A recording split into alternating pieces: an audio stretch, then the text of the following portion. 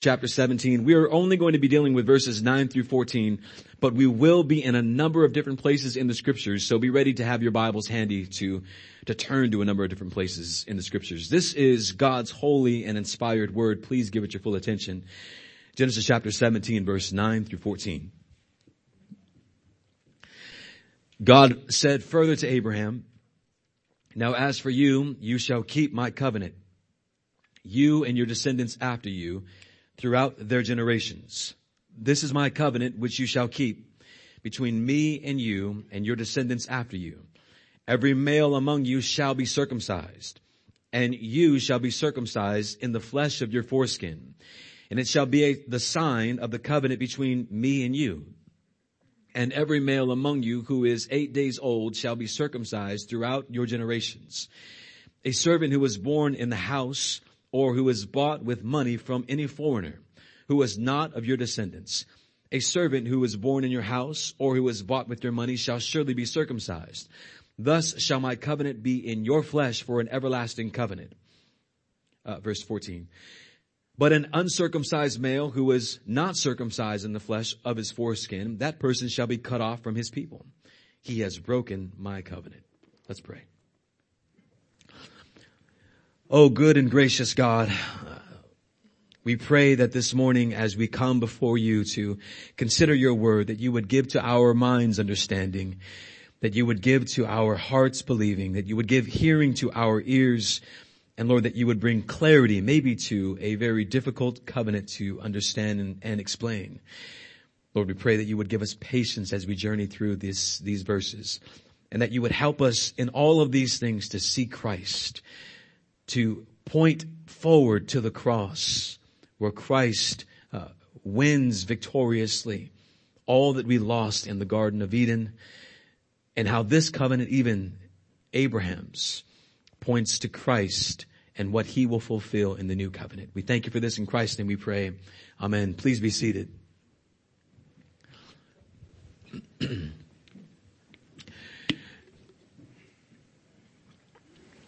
The last time that we gathered to consider the 17th chapter of the book of Genesis, we considered the first 14 verses kind of as a whole, as a general explanation of the Abrahamic covenant, which is being further revealed. The Abrahamic covenant is being further revealed. Up until the 17th chapter, the focus of the covenant that God made with Abraham primarily centered on what God promised that he would do. We saw up until the 17th chapter a number of I will statements from God. I will do this. I will do that. And what we've seen up until the 17th chapter is really God's half of the covenant. This is God's side, what God promised that he will do. Now when we come to this 17th chapter, Abraham was told what he must do as a part of his covenant, as his part of the covenant.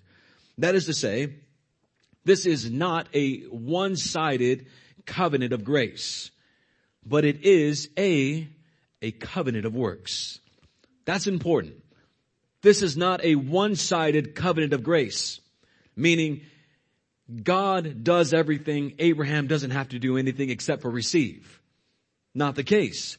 Abraham must do something. And as we said last week, right when God called Abraham, God called him to do something. What was the first thing God called Abraham to do? Leave. Remember, leave, right? Leave country. Leave your kindred. So Abraham was not ever without something to do. From the very moment that God called him, he called him to leave. Now in Genesis chapter 17, Abram, who is now Abraham, must walk before God. He must walk in communion and fellowship with God. Abraham must also be blameless. Live blameless before God. I'm going to say this slowly. He must obey God and externally, on the outside, live in such a way that displayed an internal change or an internal righteousness that he received by faith. Does that make sense? Abraham must live externally that which has taken place, or live out which has taken place on the inside. There's been a change on the inside, therefore he must display that on the outside. as he will be a witness to the unbelieving world. Amen. Genesis chapter 17, verse 9, Abraham was given the command to circumcise himself and all of his male offspring, along with every servant born in his house or bought with his money. Again, last week we gave an overview, really, of a particular Baptist, specifically 1689 Federalist view of the Abrahamic covenant. That may sound like, what did you just say? This is a particular Baptist church. We hold to 1689 federalism. Find out more about it. You can talk to the elders after the church, or you can ask us for resources and we'll give you some. There are so many things that we did not discuss last week. So many things that deserve our attention and also deserve our clarification, which is why we will be spending the next few weeks just in this chapter. But today, with God's help, we will try to clarify the Bible's teaching on circumcision. So if you want a title for today, it's Circumcision Part 1. And we will do so with 3 main points. Number 1, circumcision in the Old Testament. Circumcision in the Old Testament. In Genesis chapter 17, God establishes the practice of circumcision that will come to define the people of Israel throughout their existence.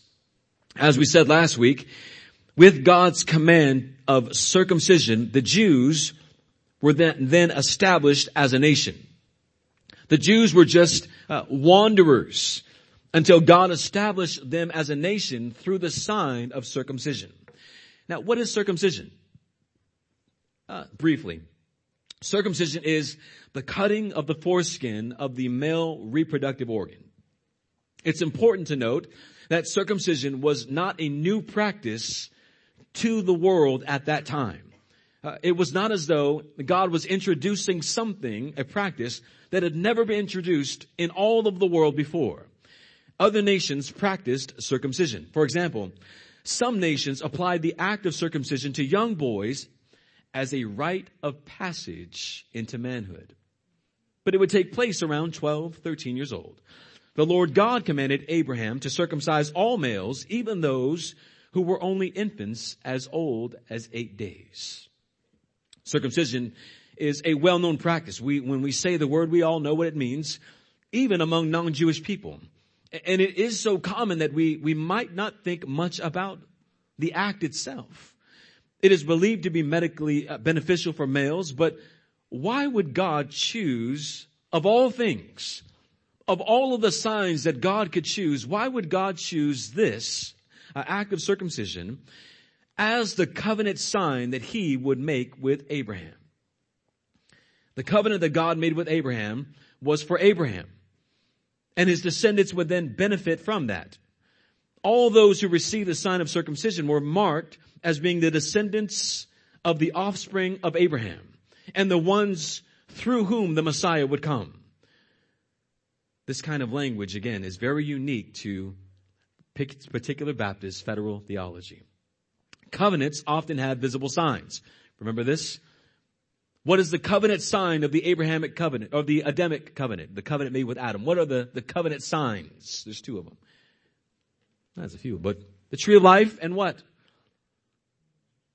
The tree of the knowledge of good and evil. One promised life and one promised death. These are covenant signs. What's the covenant sign of the Noahic covenant?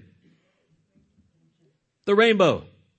The rainbow is the covenant sign that God made with Noah, that he would never again destroy the earth by way of flood. The covenant sign that God made with Abraham was circumcision. We have covenant signs today. In marriage, we have a covenant sign. What is that covenant sign? I know a lot of the men don't wear them, or neither do the women, but your ring. Your ring is a covenant sign between you and your wife, which is why I encourage you men to wear them. Circumcision functioned as a covenant sign between God and Abraham, and later for all of Israel throughout the Old Testament. Later in the book of Exodus chapter 12, we see that circumcision was required in order to participate in the Passover celebrations. In Leviticus chapter 12, we see that circumcision was a part of the old covenant law and it was also required for Israel. Again, the sign of the Abrahamic covenant was circumcision. Now we're going to start moving a little bit slower. What did this sign signify? What did the sign signify? Number 2. Here's our second point, which will stay here for a little bit longer. The sign of circumcision. The sign of circumcision. Again, this is taken from Genesis 17, 9 through 14. Think about this. What did circumcision signify to those who received it? What did it signify? Or to ask it another way, what did the circumciser and the one who was circumcised receive as a result of their circumcision? What did they receive? Well, let's start with the one who first received circumcision. Who was the first one to receive circumcision? Speak to me. Abraham. What did Abraham receive as a result of his obedience to circumcision? What did God give him because of his obedience?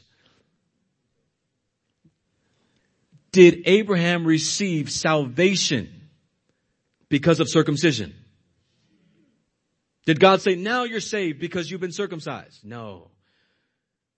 Was salvation promised through circumcision? The Apostle Paul answers that question for us. We don't need to guess. Right? Romans. Let's go to Romans. Romans chapter 4. We're asking the question, what was promised to Abraham? And was salvation promised in circumcision? Romans chapter 4. Are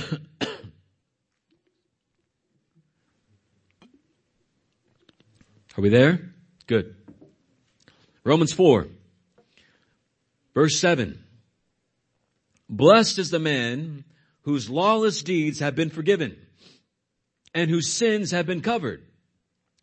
Blessed is the man whose sin the Lord does not take into account. Now, what is Paul speaking of? He's speaking about grace.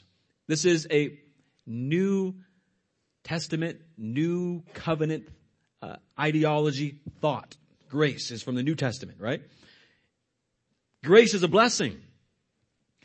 How is grace given? And to whom is it given? How is grace given and to whom is it given? Verse 9. Paul is anticipating that question. Paul said, blessed is the man whose sin the Lord does not count against him. And then Paul anticipates, well, to who does that grace come? Paul answers the question in verse 9.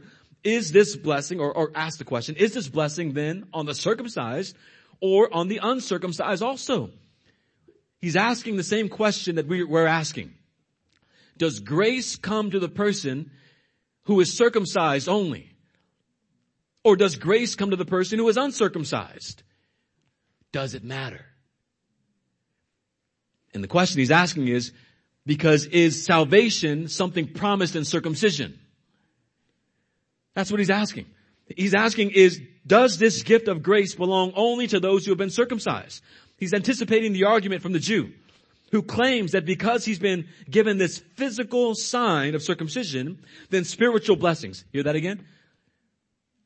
Then spiritual blessings that were given to Abraham are also given to him. What are the spiritual blessings given to Abraham? What is the spiritual blessing given to Abraham? What spiritual blessing is there? Salvation. What's he talking about in this chapter? Grace. Who is it given to? The apostle is arguing that this Jew who believes that he is going to receive grace because he is circumcised is presuming upon the grace of God. Meaning this, I've been given this sign, therefore I receive spiritual blessings. Which is why Jews look down on non-Jews as not being fully spiritual or saved because they had not yet been circumcised. They believed that they had some kind of spiritual rite of passage via their circumcision. Because they've been circumcised, they're saved. They were saying a work, a physical work, saves me, but not the work of Christ. How, when were spiritual blessings then given to Abraham? So the argument is, the Jew is saying, because I've been circumcised, I've been saved. Paul's saying, when was Abraham saved? Paul's asking, when did Abraham get saved? Since you're saying you were saved by circumcision, when was Abraham saved? Romans 4:9b, which is the latter part of verse 9. For we say, faith was credited to Abraham as righteousness. You see that? How then was it credited? So Abraham received righteousness. It was given to him, accounted to him, credited to him. And Paul's saying, how was it credited? What did he do? Goes on, look at what the Bible says. While he was circumcised or uncircumcised? Are you following the argument? Paul's saying, when did it happen? When was Abraham made right before God? When he was or when he was not circumcised? He goes on to answer, not while circumcised. Are you with me? But while uncircumcised.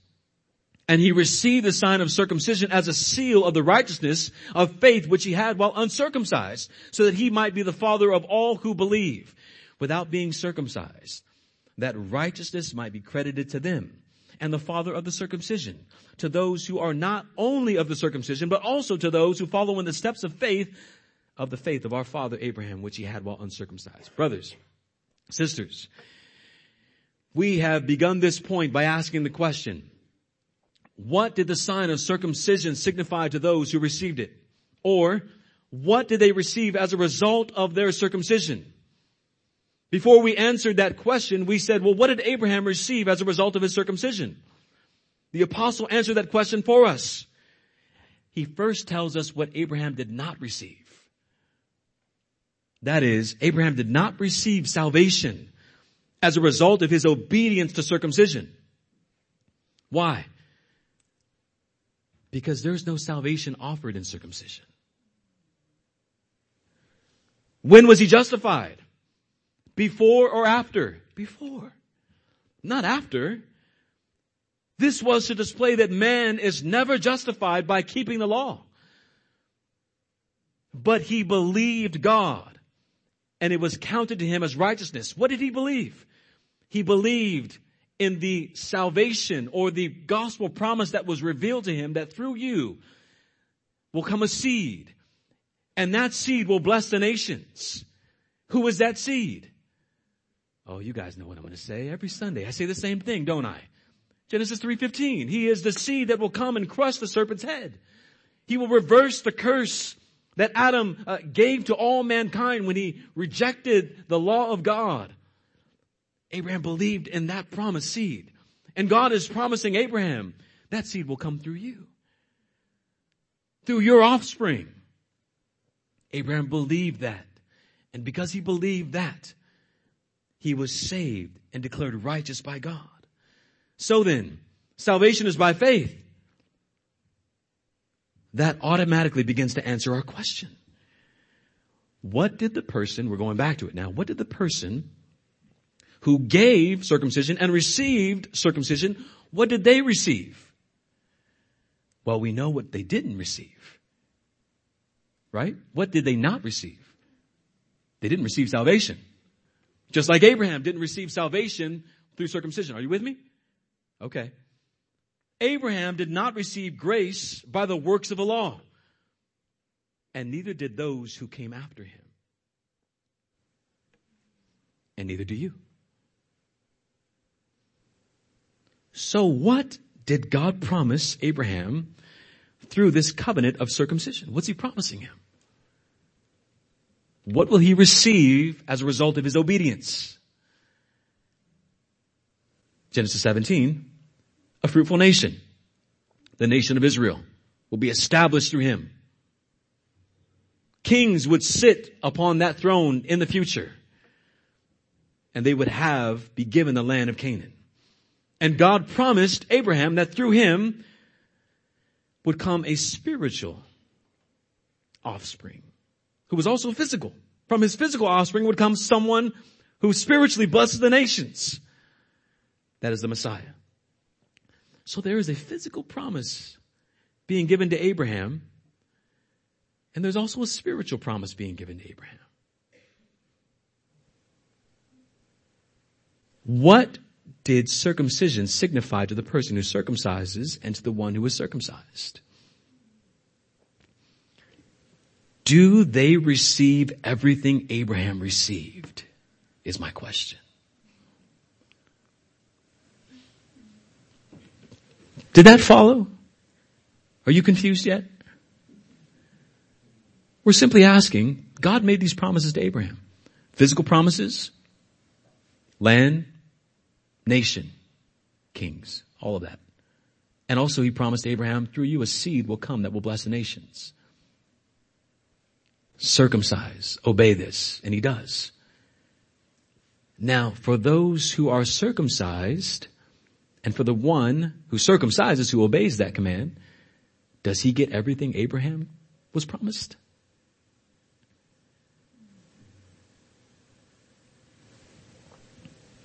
No.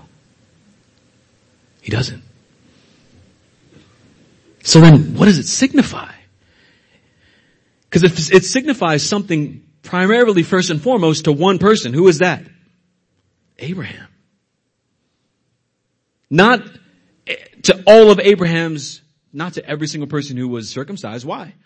Here's an example. Well, let me just read it. Circumcision did not signify the exact same thing to every male that it signified to Abraham in the exact same way. Allow me to explain. Was God promising to every person that circumcised and to the one who was circumcised that they would receive numerous offspring as the dust and as the stars of the sky? No. God was not promising such a thing to every single individual. Was God promising every single individual that kings would sit on thrones from them would come kings who sat on thrones to every individual? That'd be a lot of kings, right? No. This is going to sound tedious. Was God promising to every person who's circumcised and who was circumcised that a specific special seed would come from them that would bless the nations? No, there's just one. Coming from one stock, Abraham. Not in the least. The covenant of circumcision was made with Abraham. He is the covenant head of this agreement. His obedience of the requirements to the requirements of the covenant will have a lasting effect on generations to come, but the promise is to Abraham. Are you with me? These promises are first and foremost to Abraham. It's going to be a long quote, but I think it's most helpful from A.W. Pink. Circumcision, I'm going to break it up into parts. Circumcision did not import any individual that any portion of the numerous seed of Abraham should descend through him. That's exactly what I just said. The covenant promised that all nations should be blessed in Abraham. That the Messiah should be his descendant. But circumcision, listen to this, very, very provocative. But circumcision was no sign or not a sign to any other than that the Messiah should descend from them. Does that make sense? He's saying the only sign that it really served for those who were circumcised was this: the Messiah is coming out of your nation. Even to Isaac and Jacob, they could have been circumcised, and yet it was only by the grace of God that God chose them to be the ones through whom the Messiah would come. There was no automatic that they would be the ones. God chose them. And not implied in their circumcision. And not because they were circumcised. But simply because God chose them. From some of Abraham's race, the Messiah, according to the covenant, must descend. And circumcision was a sign of this. But this was not signed by a circumcision to any one of all of his race. He's saying the same thing I've just said. It's not to all of them. It's to whom God has chosen. Much less could circumcision sign this to strangers and slaves who were not of Abraham's posterity. Who else was Abraham supposed to circumcise? His servants, his slaves. Was the promise extended to them? No. He was just obeying what God said. They couldn't say, hey, look at me, I've been circumcised, therefore this is mine as well. No. To such, even the temporal promises were not either signed or sealed by circumcision. Hang with me. The covenant promised Canaan to Abraham's descendants, but circumcision could be no sign of this to the strangers and slaves who enjoyed no inheritance of it. If you were a stranger and you were circumcised, if you were a slave and you were circumcised, it wouldn't matter. It would not matter. That circumcision did not seal anything to anyone. But Abraham himself is established beyond a shadow of a doubt by the fact that, listen, circumcision was applied to those who had no personal interest in the covenant to which it was attached. What do we mean? Circumcision was given to people that were not going to partake in this blessing, and yet they were even Abraham's offspring. Can you name one example? Ishmael. Ishmael was circumcised. Did he take part in any of the blessings of Abraham? What does Abraham do when Abraham's about to die? His sons come. Who does he send away and make sure that he keeps? He sends all of his sons away. And he only blesses one. Meaning, this one is going to receive my blessing. The other one's not. And guess what? And they were all circumcised. Even Ishmael. But I have the sign. Doesn't matter. God hasn't chosen you. This is made through Abraham, and it's going to be by God's sovereign will passed on to Isaac. And then by God's sovereign will passed on to Jacob. And then by God's sovereign will passed on to Judah. Out of all the sons, not even to Joseph. Are you with me? We read that, Ishmael was excluded from the covenant. There's no evading the force of that, and it is impossible to reconcile it with the views so widely pervading upon the Abrahamic covenant. Furthermore, last part, circumcision was not submitted voluntarily. No one asked, hey, you want to be? It was done to those who were 8 days old. Nor given with reference to faith, and they didn't believe. It just was given to them. That makes sense? Little ones didn't ask, I'd like to be, like my son is asking to be baptized. They were just circumcised without their permission or not, without faith or not. It was compulsory, it says. And thus, and that in every instance, he that is born in your house, he that is bought with your money shall be circumcised. Those refusing will be cut off. It's a lot different than what it means to be baptized, isn't it? We'll get to that next week. We might ask then, now here's what we need to ask. You should ask. If then circumcision sealed nothing to those who received it, except in the case of Abraham himself, why did God ordain it to be administered to every descendant, every male descendant? Why did God say, circumcise them all, if it only meant something to those who God ordained it to mean something to? Does that make sense? Yeah. Amen. We all together? This is important. That's why I'm asking you, because I want to make sure we're all on the same page. Are we together? Okay. It's a great question. Why does God command it if it only means something to those whom God ordains it to mean something to? Brandon Adams is helpful on this point. He says this. First, because it was the mark. It was the mark God selected to distinguish Israel from all the other nations. God chose it to distinguish Israel from all the other nations.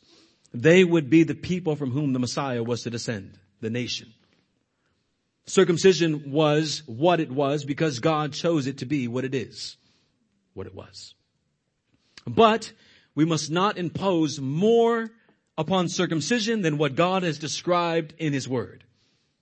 This is as far as we go here. Why circumcision? Second, Brandon Adams says, because it served as a continual reminder that from Abraham's stock, or from Abraham's line, the promised seed would come. Hence, soon after Christ appears, circumcision is no more.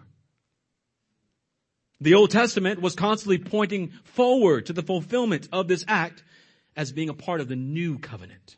Read Jeremiah 31. The Old Testament is pointing forward to the new covenant that will fulfill this act of circumcision. And thirdly, because of what it typically foreshadowed. Oh, this is going to be good for the next point. To be born naturally of Abraham's stock, or born naturally of Abraham's line, gave a title to circumcision and the earthly inheritance. Not the spiritual, but the earthly. The land, the nation. You are entitled to that. But this was to foreshadow a heavenly inheritance, a spiritual land, to be a part of a people whom God has chosen before the foundation of the world. And you can only enter into that by the Spirit of God. The servants and slaves bought in Abraham's household, bought with money, that beautifully foreshadowed the truth that those who enter into the kingdom of Christ are bought with His blood. Circumcision was commanded by God. And those who failed to obey the command to circumcise sinned, and they were cut off from the covenant people of God. This is why the act of cutting is so significant. Circumcision was a visible promise and also a visible threat that God made with Abraham. At the time, covenants were ratified or sealed in blood. There was no covenant without blood. They were established in blood.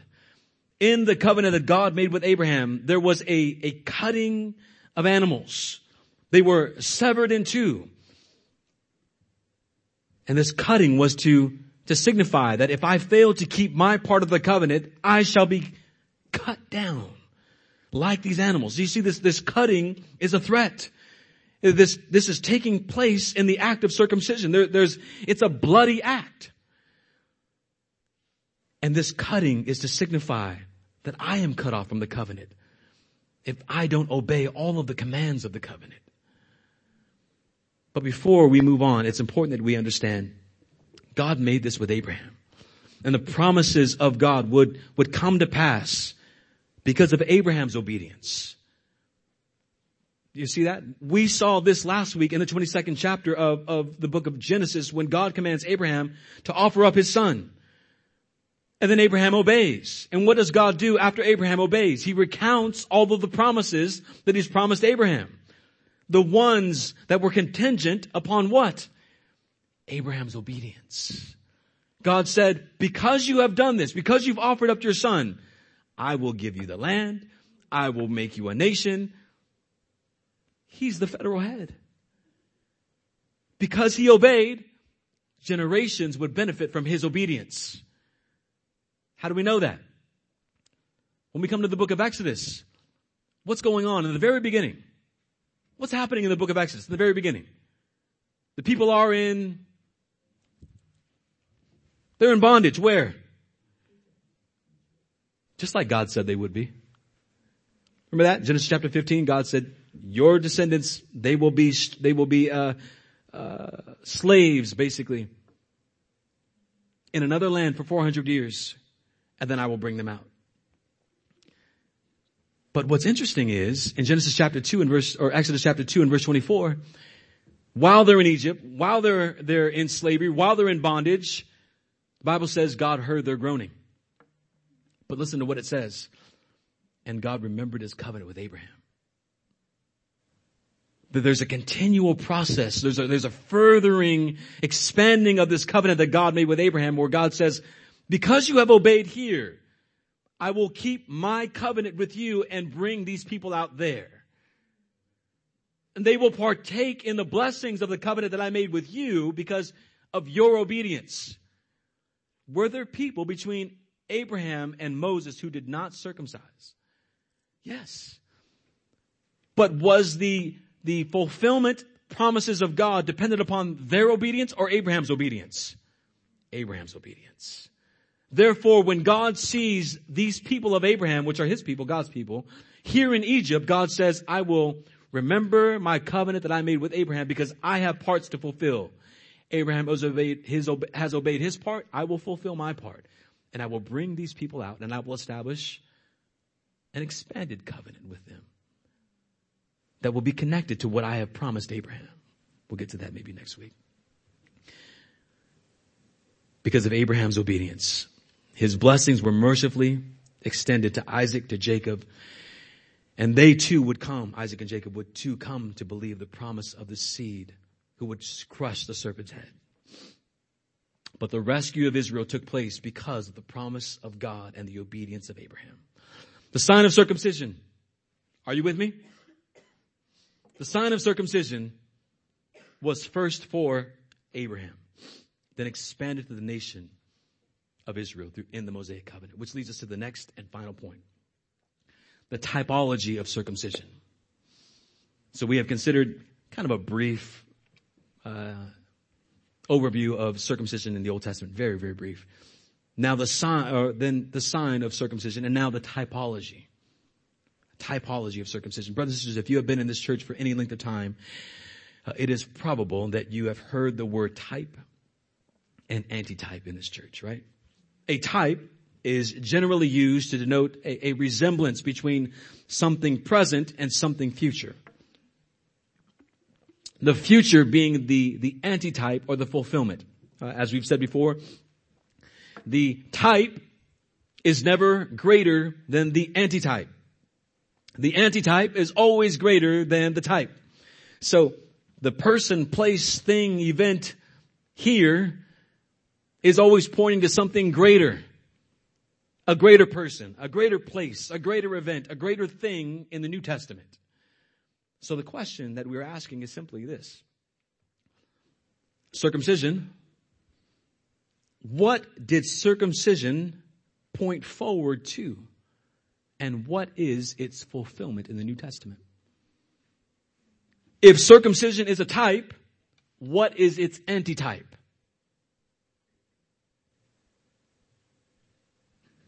Anybody want to say? You want to whisper? Huh? Don't say baptism.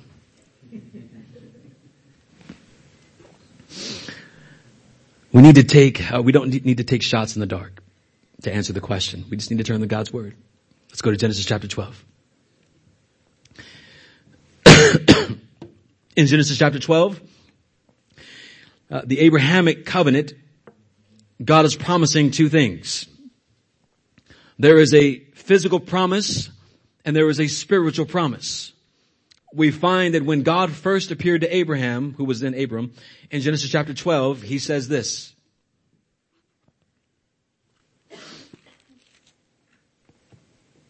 Go forth from your country and from your relatives and from your father's house to the land which I will show you, and I will make you a great nation.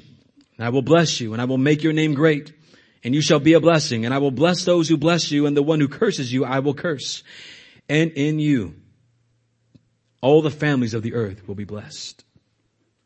Contained within these three verses was the physical promise of land and offspring, and the spiritual promise revealed to Abraham that through him would come a seed that would bless all of the nations, namely the Lord Jesus Christ. We believe that Abraham received at this time, when God first called him, Abraham received, this is going to be very important, Abraham received a new heart. Through the hearing of the gospel, the Spirit of God took Abraham's heart of stone and gave to him a heart of flesh. Which is why Abraham believed God. Which is why he left his country. Which is why he left his father's house. Because he was given a new heart to believe. Then, as we proceed in the life of Abraham, the Lord God appears to him and commands Abraham to be circumcised.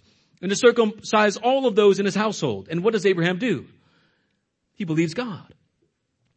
Not to be righteous, but because he was made righteous by faith in Christ.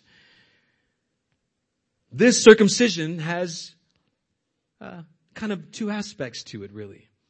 It pointed both to the physical promises and also to spiritual promises. A spiritual need, really. Let's say it that way. It pointed to a spiritual promise and to a spiritual need and to a promise. Yeah. One was applied by human hands at birth. The other could only be applied by the hands of God through the new birth. It pointed to those who were a part of the physical nation of Israel, but it also pointed to those who needed to be a part of true Israel, the people of God. Turn to Deuteronomy chapter 10. We're going to make this point. Deuteronomy chapter 10. Deuteronomy, deutero meaning second, ronomy, giving of the law, second giving of the law. In Deuteronomy chapter 10, the commandments are explained. And this is really throughout all of the book of Deuteronomy. They're explained and then applied to the nation of Israel. And this is most likely what is taking place throughout the entire book, as I just said. Then we come to Deuteronomy chapter 10, verse 12. Let's look at that there. Verse 10, or chapter 10, verse 12 through 17. Now Israel, listen to what God is saying. What does your Lord God require from you but to fear the Lord your God, to walk in all of his ways, to love him, to serve the Lord your God with all your heart and with all your soul, and to keep the Lord's commandments and his statutes, which I am commanding you today for your good. Behold, to the Lord your God belong heaven and the highest heavens, the earth and all that is in it. Yet on your fathers did the Lord set his affection to love them, and he chose their descendants after them, even you above all the peoples, as it is this day. Listen to verse 16. So circumcise your heart and stiffen your neck no longer.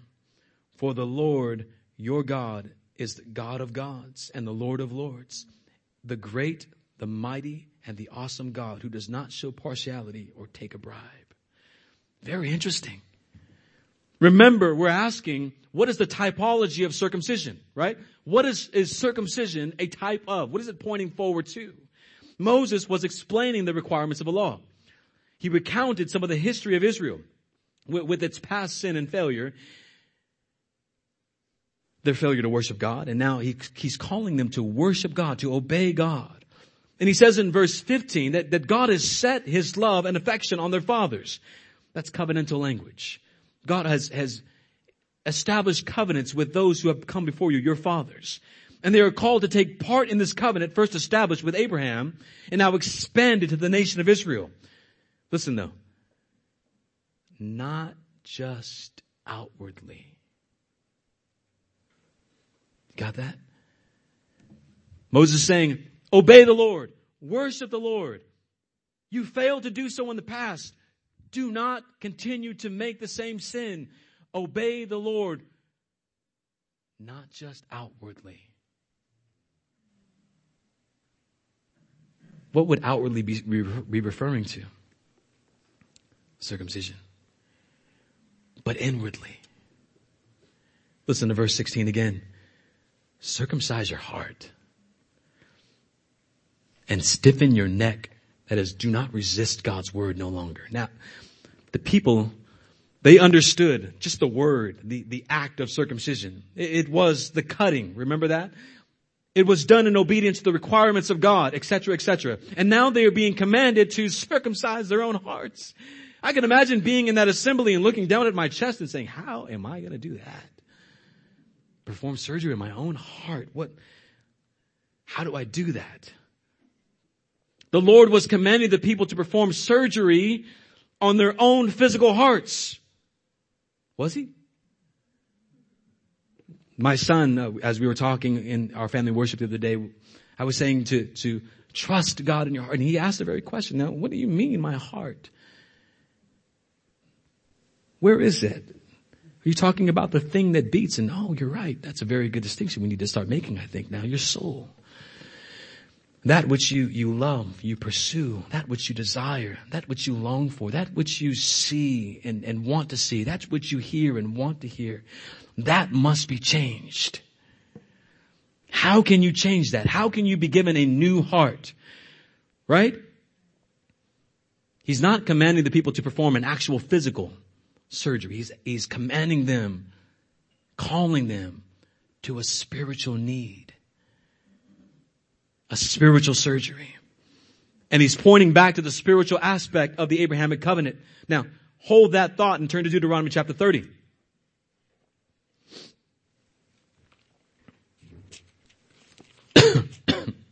Verses 1 through 5. Just a few pages over.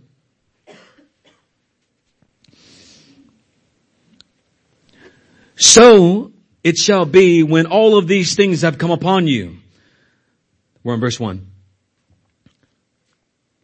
The blessing and the curse which I have set before you, and you call them to mind in all nations where the Lord your God has banished you. And you return to the Lord your God and obey him with all your heart and soul according to all that I command you today, you and your sons. Then the Lord your God will restore you from captivity and have compassion on you. This is very important. And will gather you again from all the peoples where the Lord God, your God, has scattered you. If your outcasts are at the ends of the earth, from there, the Lord God will gather you, and from there he will bring you back. Listen to what he says. The Lord your God will bring you back into the land which your fathers possessed, and your fathers shall possess it. And he will prosper you and multiply you more than your fathers. Now pause there. Look here. This is speaking of the future exile of Israel. They will break this covenant. This is the Mosaic covenant. They will break that covenant. They will chase after other gods. But God will have compassion on them. And he will bring them back from their captivity. Just as God spoke of the future oppression of the people of Abraham, God is now speaking of a future exile of the nation of Israel. And that he would bring them back. Then God makes a promise that points to the new covenant, and he uses interesting language. Verse 6. Moreover, the Lord your God will circumcise your heart. And the heart of your descendants, to love the Lord your God with all your heart and with all your soul, that you may live. Do you see that we had a dilemma in chapter 10, right? Circumcise your own heart. How am I going to do that? How can I do that? The dilemma of chapter 10 is answered for us in chapter 30. God commanded the people to circumcise their own hearts, that is to obey God, to be sensitive to his commands. And the only way that one can be sensitive to the commands of God is if they have been given a new heart. You may be wondering why those who claim that they love God, those who say, I believe in Jesus, and yet they won't obey the simplest commands of God. I submit to you it's because based upon God's word, they need a new heart. You can say all day long with your mouth, I love God. But only those who have been circumcised in the heart by God, only those are showing that they truly have been brought from death to life. How can one receive a new heart? How can one perform circumcision on themselves? They can't. We can't. This circumcision can only be performed by the great physician, God the Holy Spirit. And the confusion often comes when the Arminian asks the question, why would God give a command that we cannot obey? Answer, there are two answers really, and maybe more. Because God does not lower his standards. God does not lower his righteous standards in order to appease the unrighteousness and inability of man. Just because you can't doesn't mean God doesn't command that you should. God does not alter his law because of man's sin and disobedience. God requires all men to repent. Listen to the wording. Can all men repent? It's a question of ability. Can all men repent? No. They may, but can they? No. Because we're speaking about ability. And inability does not erase the command simply because man cannot. Why? Because man did not come from his creator in this depraved state.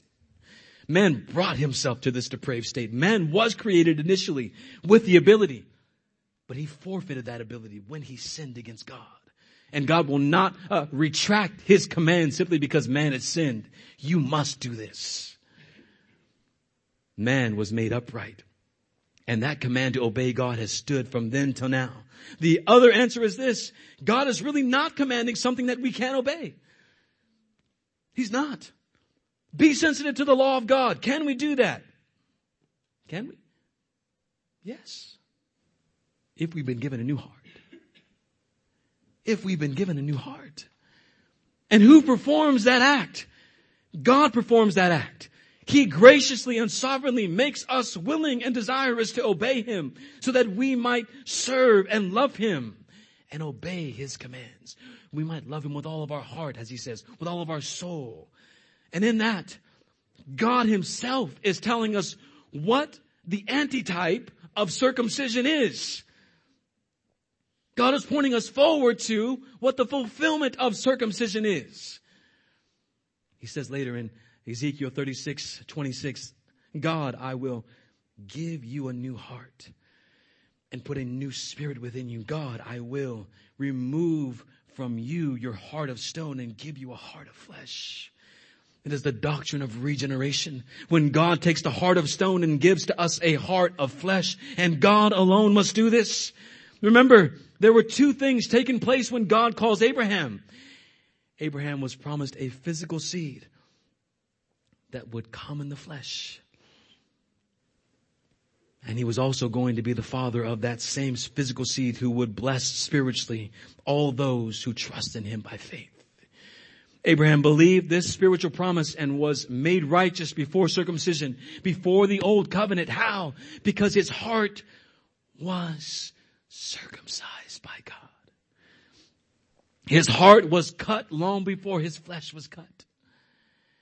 He is therefore the father of those who trust in Christ by faith. So then we ask again, hopefully you've already got the message. What was circumcision a type of? Drum roll, please. Circumcision of the heart. Circumcision of the heart. The circumcision of the flesh was a type of the antitype. Circumcision of the heart. Colossians 2:11, which we will deal with in detail next week. In him you are also circumcised with a circumcision made without hands, by the putting off of the flesh, by the circumcision of Christ. Circumcision without hands. Did you catch that? How are you circumcised without hands? Oh, well, Nicodemus, the wind blows where it wills. You can't command it. You can't tell it to go east or west. It blows upon the hearts of those whom God wills. It is because Christ has been cut that we have been given a new heart and he has put his spirit within us. This is what Abraham believed. This is how Abraham was made righteous. Not because his foreskin was cut, but because his heart was cut. And there are many who have been physically cut, and yet their hearts remain rock solid to the gospel of the Lord Jesus Christ. Abraham believed that Christ in his death, life and death, resurrection and ascension was sufficient to atone for his sin and his rebellion that he inherited from Adam. Let's turn to one final passage in Romans chapter 2.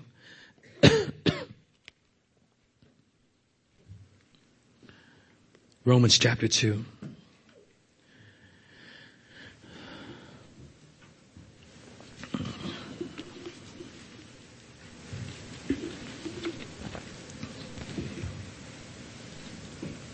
Stay in Romans as well. Romans chapter 2, verse 25. For indeed circumcision is of value if you practice the law. But if you are a transgressor of the law, your circumcision has become uncircumcision. So if the uncircumcised man keeps the requirements of a law, will not his uncircumcision be regarded as circumcision? And he who is physically uncircumcised, if he keeps the law, will he not judge you through though having the letter of the law and circumcision as a transgressor of the law.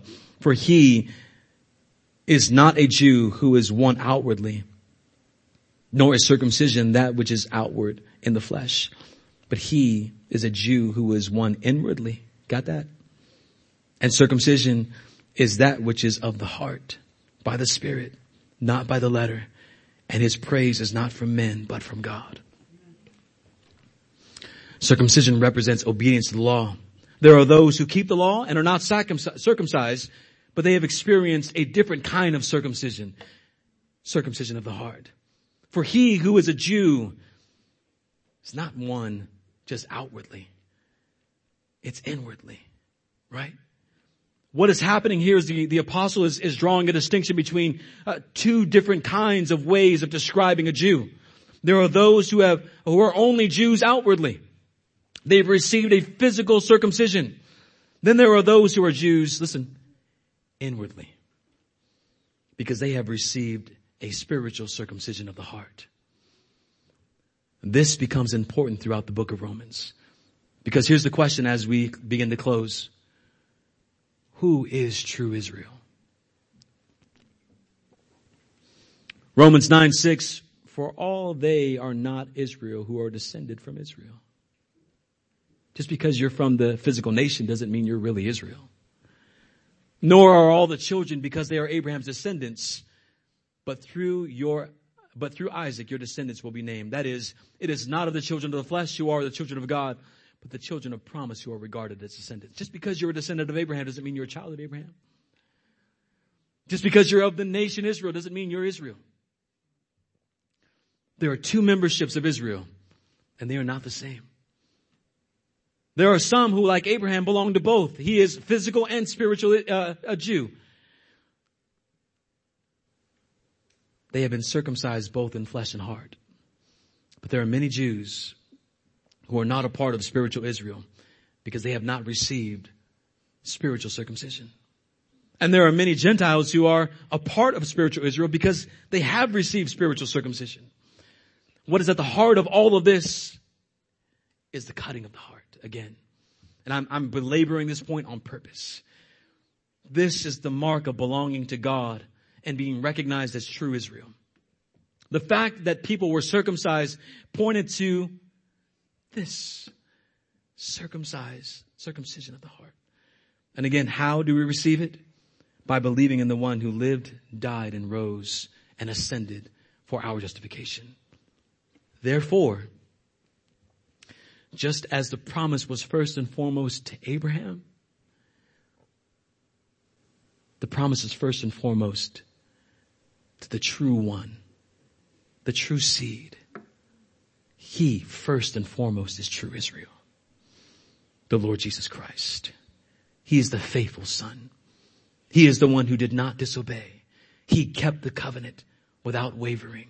And the promises to him, are then extended to us because we are in him. We therefore become true Israel because we are in him. But Christ alone is true Israel. And we become true Israel by placing our faith in him. Does that make sense? He perfectly accomplished the covenant of redemption. He inaugurated the covenant of grace at the cross. And he calls you to trust in him so that you might, as a result of his work, receive the blessings of his completed, finished work. You may sit here today, and I said to the guys at the Narrow Road, I am thankful for expositional preaching. Because without it, I would not be dealing with this difficult subject for the next 3 weeks to come. We come, all of us, listen, I come from a background that says, give me something practical today. I need some help today, preacher. I need something practical. I need something applicable. All these things are too difficult. This is God's word. This is the word of God. And now we see our great need. And it's the same for Israel as it is for us. You and I can't do something on the outside to make us right standing before God. There are a lot of people, and I grew up in church for 40 years, who came to church and I saw them year after year fake it and fake it and fake it until they couldn't fake it anymore. Their hearts had not been circumcised. They did all of the external things. They knew all the right people. They said all of the right spiritual Christian words, but they just couldn't play the game long enough. Why? Because it always was a game to them. Their hearts were never truly changed. And let me give you the same warning. Do not think that because of any external work that you do, that you are somehow saying, see what I did, now I'm saved. You and I are only saved by faith in Christ alone. It is by grace alone that you are saved. This not of works, so that no man can boast. It is the work of Christ alone. And you only receive anything spiritually good because of his completed work. In him are all the promises, yes and amen. This is the meaning of circumcision. And next week we will deal with more that we must deal with concerning this subject. But I leave you with that. Salvation is by faith alone in Christ alone, to the glory of God alone. Let's pray.